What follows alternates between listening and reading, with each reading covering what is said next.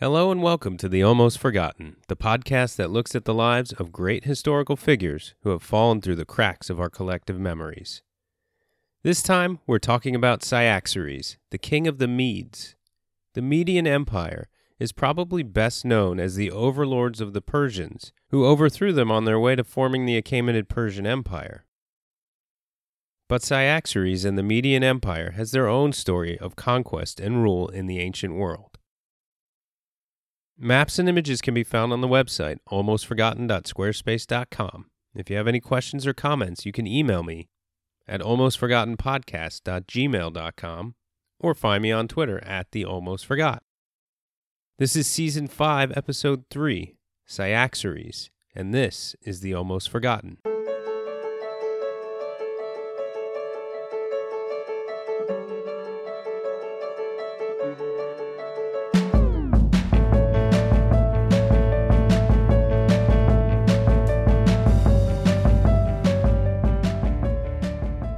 Cyaxares, whose name in Greek was pronounced Cyaxares or Cyaxares, and was something closer to Uvokshtra in Median, an ancient Iranian language related to Old Persian, was born in Ecbatana around 650 BC. Ecbatana was the capital of the Medes at the time, and had been for maybe 100 years, maybe less. The Medes as a people weren't necessarily new to the world, but their kingdom was a young one at the time. So, who were the Medes? Obviously, they're the people who lived in Media. Next. All right, so Media. Of course, I put up maps on the website, almostforgotten.squarespace.com. You can sort of think of it as that very same satrapy of Media, from the Achaemenid Empire and Alexander's Empire, including its capital city of Ecbatana. But we probably ought to go with the more descriptive version, so here we go. Media is an area roughly bounded by the Alborz Mountains in the north, which means almost to the Caspian Sea, but not quite. And then by the Araxes River in the northwest, the Zagros Mountains to the west and southwest, with Mesopotamia on the other side. To the east lay the Great Salt Desert, and to the south, across what is, as far as I can tell, some ambiguous line, was Elam. I mean, I'm sure the line wasn't ambiguous to like Darius the Great or Seleucus Nicator, but seems like nowadays.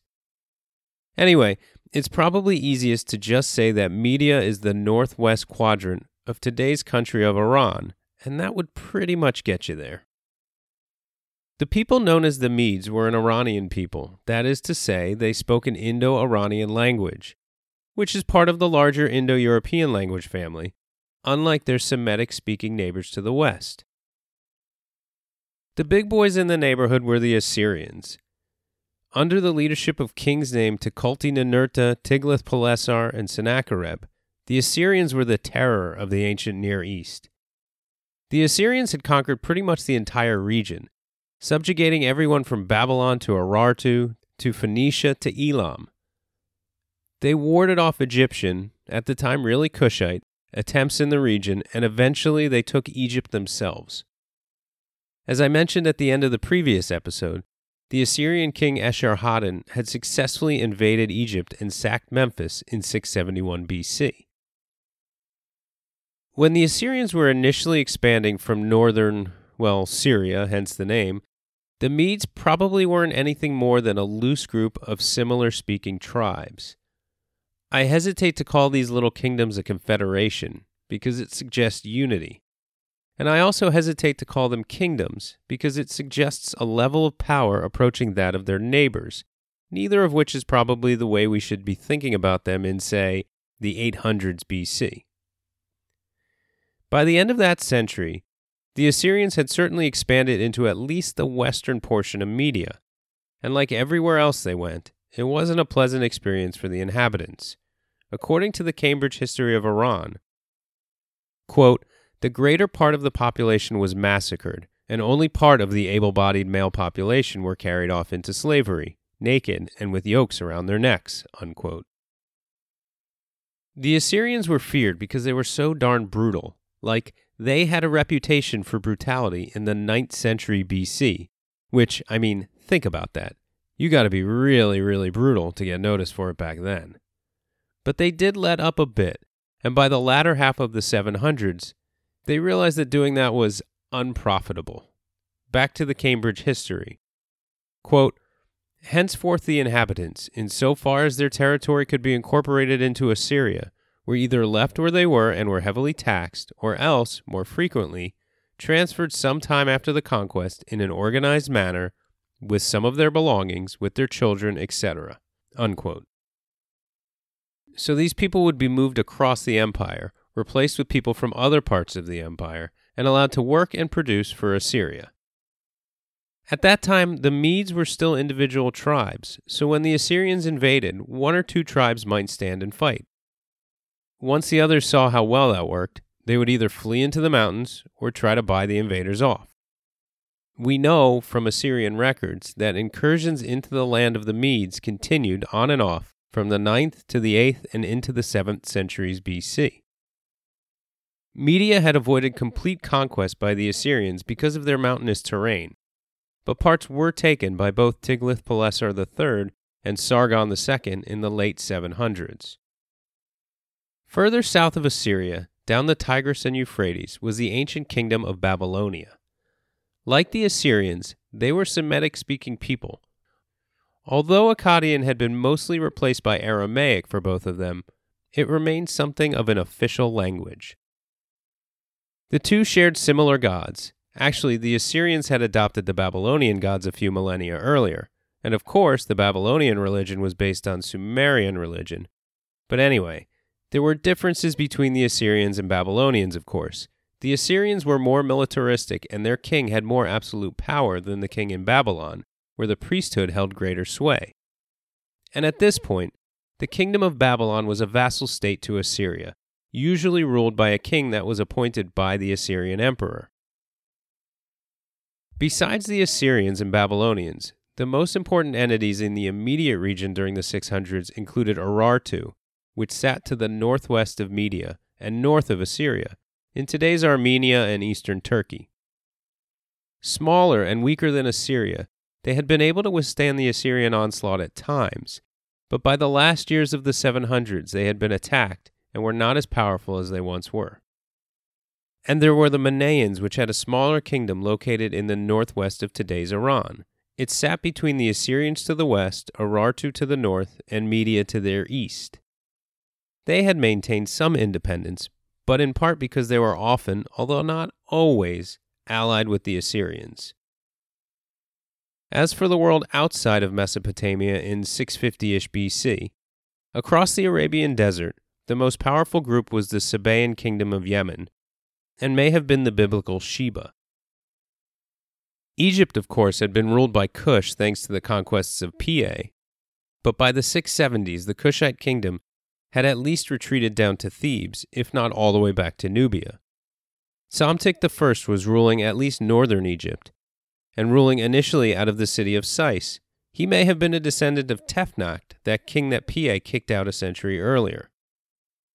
Further south, of course, sat the heart of Nubian lands and the, at the time still quite powerful, kingdom of Cush, which survived in the southern Nile Valley well beyond the Assyrian invasion of Egypt. Further west, Carthage had begun to flourish as a Phoenician colony, along with a few others, especially on Sardinia and western Sicily. The Greek states were in the Archaic period, 100 years or so out of the Greek Dark Ages as they are known. This is when Greek colonization really ramps up. The Etruscans were the dominant power in northern Italy, and one of the city-states in their general orbit was Rome, but it was still new, still small, and still led by a king. Celts, or Proto-Celts or whatever, were the dominant people in the rest of Western Europe, including the Britons on the island named after them. The kingdom of Lydia ruled over much of western Anatolia. Their greatest king, Gyges, ruled in the middle of the 7th century, expanding their territory and consolidating its power. Northwest India, the subcontinent, not the country, was in the later Vedic period, and the rest of India was in the period of many, many small states known as the Janapada, beginning to enter the Mahajanapada period, as detailed in the episode on Chandragupta Maurya, where the kingdoms began to swallow each other up and were whittled down to 16 in total. China was well into the spring and autumn period after the weakening of the Zhou dynasty. The age of the five hegemons was beginning. And in the Western Hemisphere, the Olmecs were flourishing in Mesoamerica, while the Chavan culture was in its heyday in South America. Back in the Near East, the Assyrian-dominated world was shaken up with the presence of two groups from the Eurasian steppe, the Cimmerians and the Scythians. Now, I'm not going to go into detail about the difference between the two, or the difference between these Scythians and later groups known as Scythians. What's important is that they were both almost certainly horse-riding nomads from the Eurasian steppe. Horse-riding nomads from the Eurasian steppe are also known as history's version of the SimCity monster. Herodotus wrote that the Scythians kicked the Cimmerians out of the northern shore of the Black Sea. And this is still believed by many scholars to be true, that the Cimmerians essentially migrated south from the Pontic steppe. The Kerch Strait sits there, which connects the Black Sea and the Sea of Azov, and separates eastern Crimea from the land further east. This area was known as the Cimmerian Bosporus to the ancient Greeks. The main Greek city that was soon founded there also took its name from the strait, but they used the Scythian name, Panticapa, which means fish path, to name the capital of their kingdom of the Cimmerian Bosporus, Panticapaeum. But perhaps I'm digressing. So, the Cimmerians went southeast, along the shoreline of the Black Sea, into the Caucasus. But that territory isn't friendly for horsemen, so they made their way further south into the Near East. The Cimmerians probably messed up Urartu pretty good, but they didn't have much luck against the Assyrians. So, after a few decades, they decided to keep looping around the Black Sea and made their way into Anatolia and eventually Lydia. The Scythians came as well around that time, and they had a bit more success. By the end of the 8th century, they had started to disrupt the order, or maybe I should say increase the disorder of the region. They expanded into the Caucasus and even further south, perhaps even a bit into Media. As for Media, Cyaxares wasn't their first king. He didn't unite these people. It's believed that this collection of independent townships with a unifying culture and language probably coalesced around a single king in the 670s BC, before Cyaxares. Probably. We're not really sure. But the first king, or priest king, or leader of the priesthood, or whatever he was named Diokles and is credited with establishing Ecbatana as its capital. Ecbatana would eventually make for an impressive capital. Herodotus gives a great description of the city, which states it had a large palace on top of a hill, and below the palace were 7 concentric circles. Because of the hill itself, as you go up, each wall got higher, or at least appeared that way, and each wall was a different color: red, black, white, blue, even silver and gold. Now, this was probably a bit of a fanciful description. Herodotus may have just been describing something similar to a ziggurat, maybe one with a smaller set of walls around it.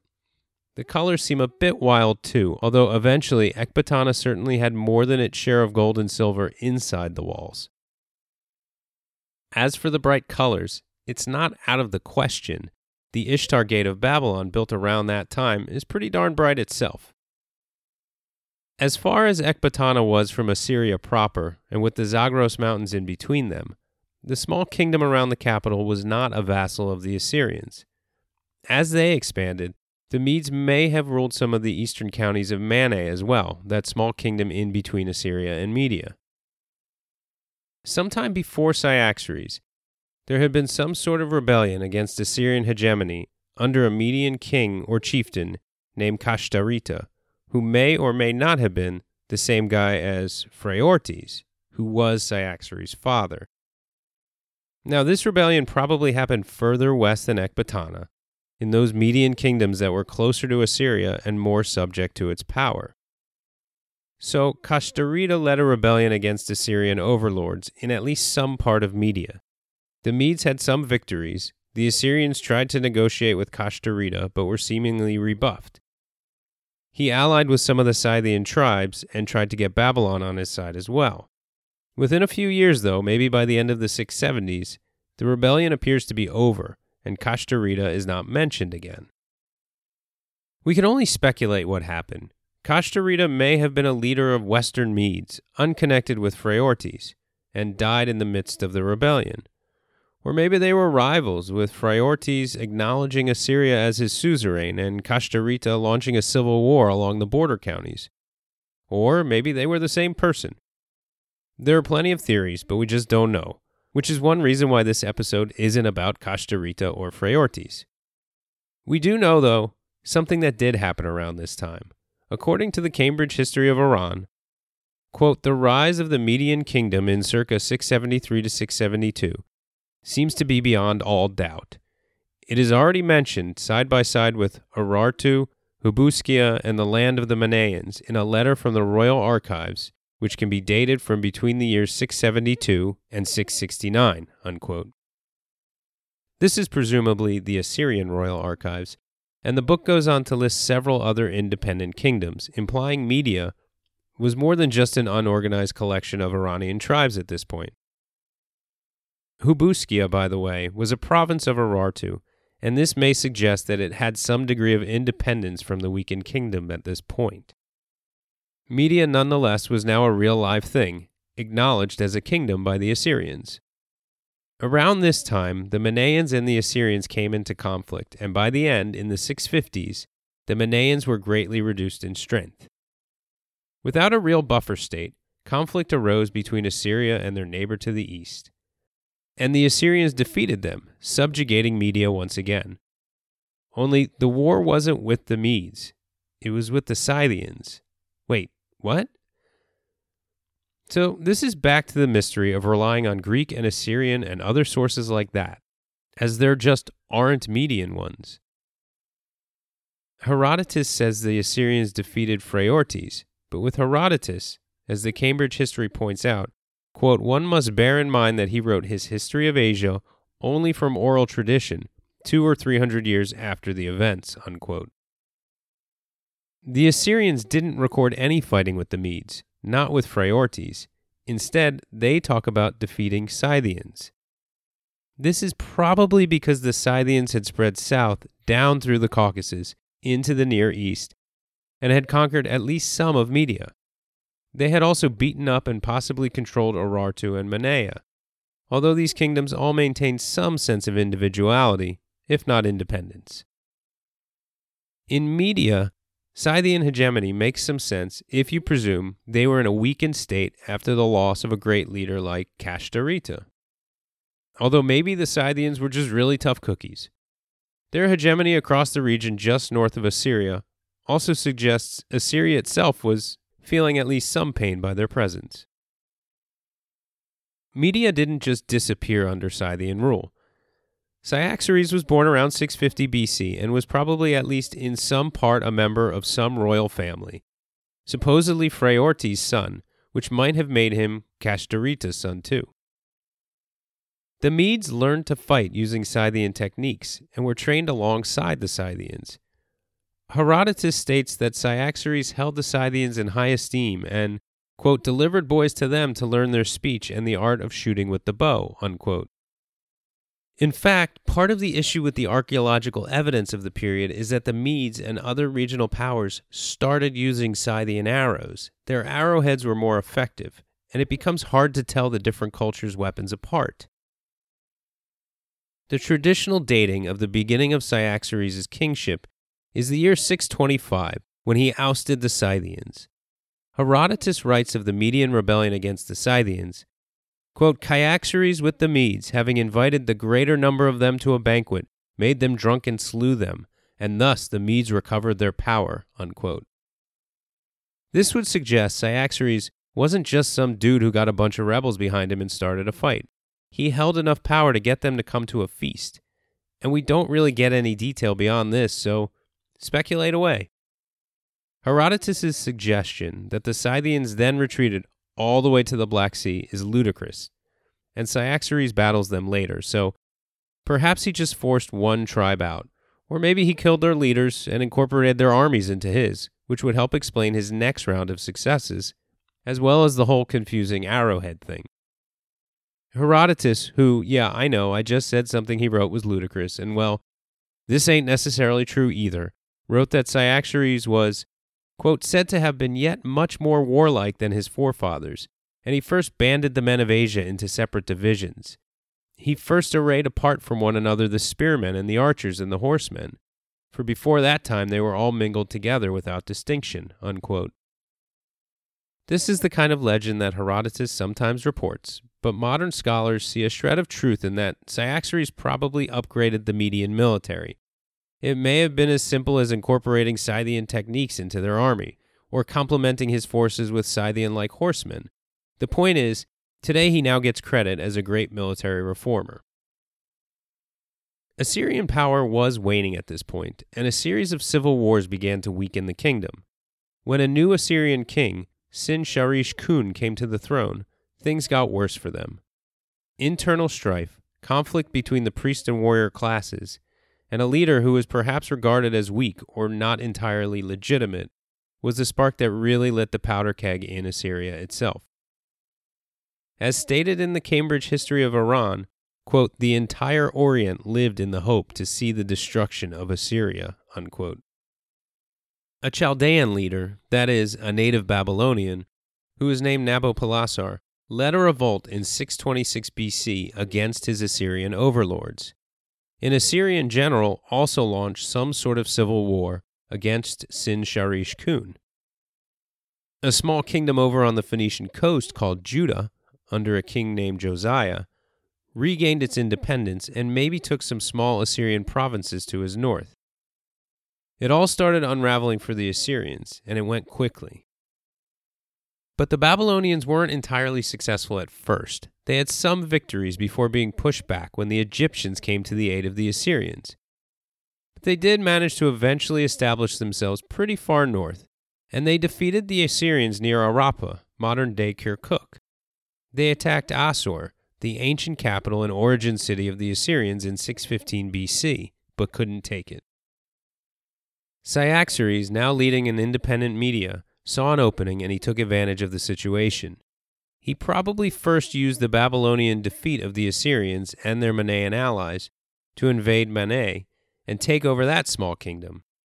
That would have moved him west and completely eliminated any buffer between Media and Assyria.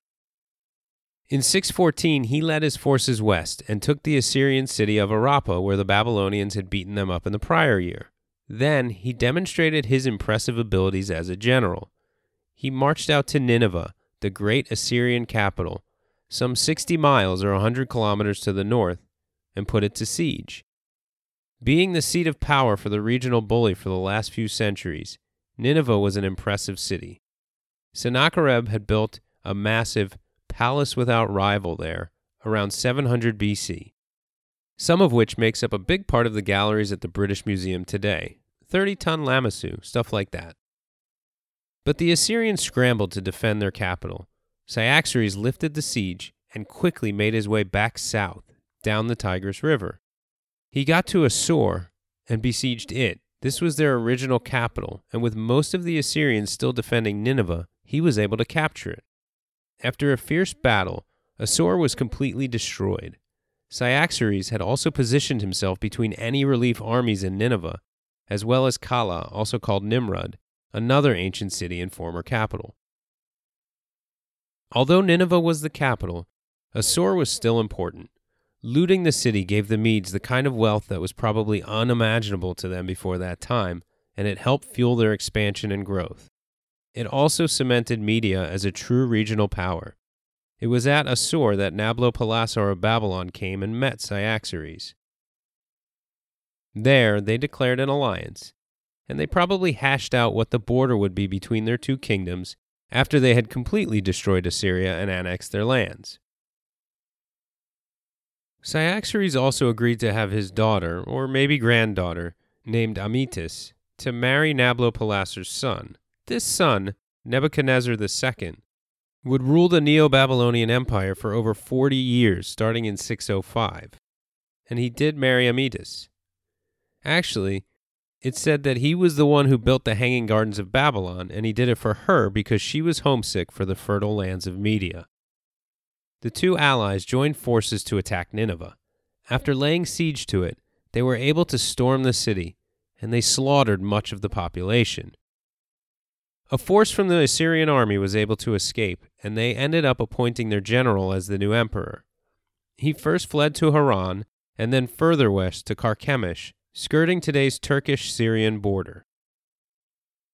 The Egyptian pharaoh Necho came up to help his Assyrian allies. On his way there, he defeated the kingdom of Judah at the Battle of Megiddo in 609. Josiah, the king of Judah, was killed, and Judah became an Egyptian vassal state. Although that was cool for Necho because it got him some ink in the Old Testament, he didn't really help his Assyrian buddies out that much, because most of the remaining parts of the Assyrian Empire's military were wiped out that same year.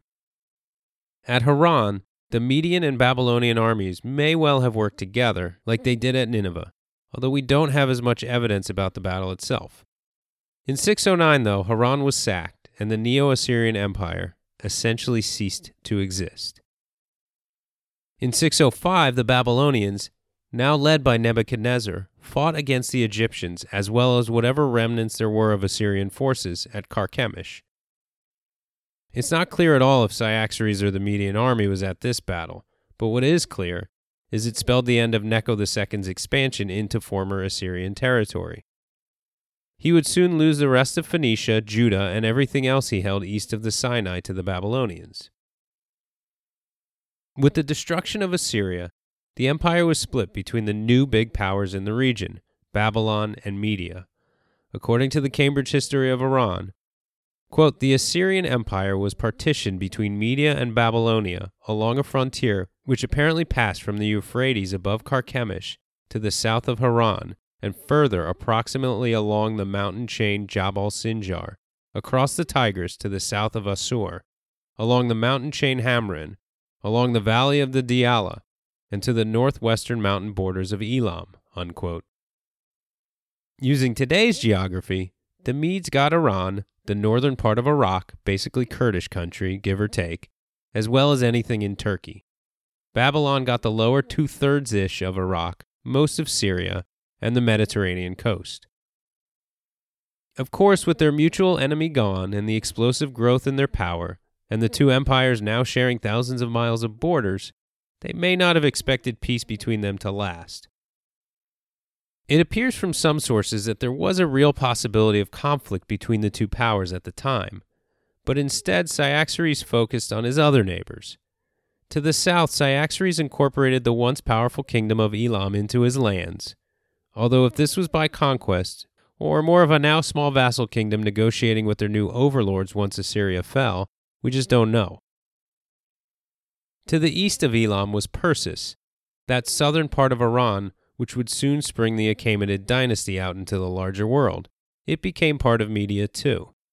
Cyrus I of Persis, grandfather of Cyrus the Great, was probably a vassal king under Cyaxares. We know that Cyrus I's son Cambyses I was not the king of an independent Persis. Cyaxares may not have out and out conquered the land, though, because Cambyses married Cyaxares' granddaughter. So it could mean the absorption of the kingdom may have been something of a negotiation. We don't know much about what happened to the east of Media. What we know is that the Median Empire, by its end when Cyrus the Great overthrew it, neighbored Bactria, which is eastern Afghanistan. So the Medians, possibly Cyaxares, although we just don't know, almost certainly incorporated Parthia, essentially the northeastern part of today's Iran, and Haria, today known as Herat, basically western Afghanistan. To the northwest, first Cyaxares ended the independence of the Manaeans, and in 590 or 585, he did the same to Urartu. He attacked and took the capital of Tushpa, now called Van, by 585, and some legends have it that he put the Orontid dynasty in power, who ruled the satrapy that formed in place of Urartu and eventually the kingdom of Armenia. The Scythians, too, had set up something of an independent kingdom in the southeast Caucasus region, centered on today's Azerbaijan. Conflict there occurred as well, and the Scythians were defeated. They fled west to western Anatolia, outside of the growing empire of the Medes. There they took refuge with the Lydians.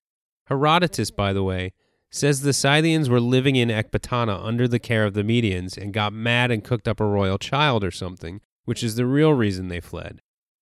But I'm going to stick with the war over territory thing on this one.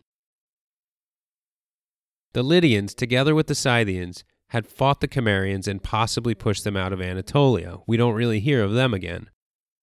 The Lydians were expanding east, possibly to try and take old Assyrian lands in eastern Turkey, when they came into conflict with the Medes. Cyaxares demanded the Lydians hand over the Scythian leaders who had pissed him off earlier. He was rebuffed, and so war began. After a few years of indecisive conflict, the two armies, the Lydians led by their king Alyattes, met for battle in north-central Anatolia, near the Halys River. At least we think it was Cyaxares. There remains a possibility that his son, Astyages, was in charge. But we'll stick with Herodotus on this one because, he's the father of history and all that. The battle was an interesting one. We know the exact date, the 28th of May, 585 BC. We know the date because that's when there was a total solar eclipse, which caused the battle to completely stop. Herodotus writes, quote, "There had arisen war between the Lydians and the Medes lasting 5 years, in which years the Medes often discomfited the Lydians, and the Lydians often discomfited the Medes. And as they still carried on the war with equally balanced fortune, in the 6th year a battle took place in which it happened, when the fight had begun, that suddenly the day became night. The Lydians, however, and the Medes, when they saw that it had become night instead of day, ceased from their fighting, and were much more eager, both of them, that peace should be made between them." Unquote. The two sides, exhausted and perhaps frightened by the omen, seemingly decided enough was enough and used the eclipse as a pretext for peace negotiations. Cyaxares died soon after the battle, and his son Astyages concluded the peace treaty with Alyattes and the Lydians.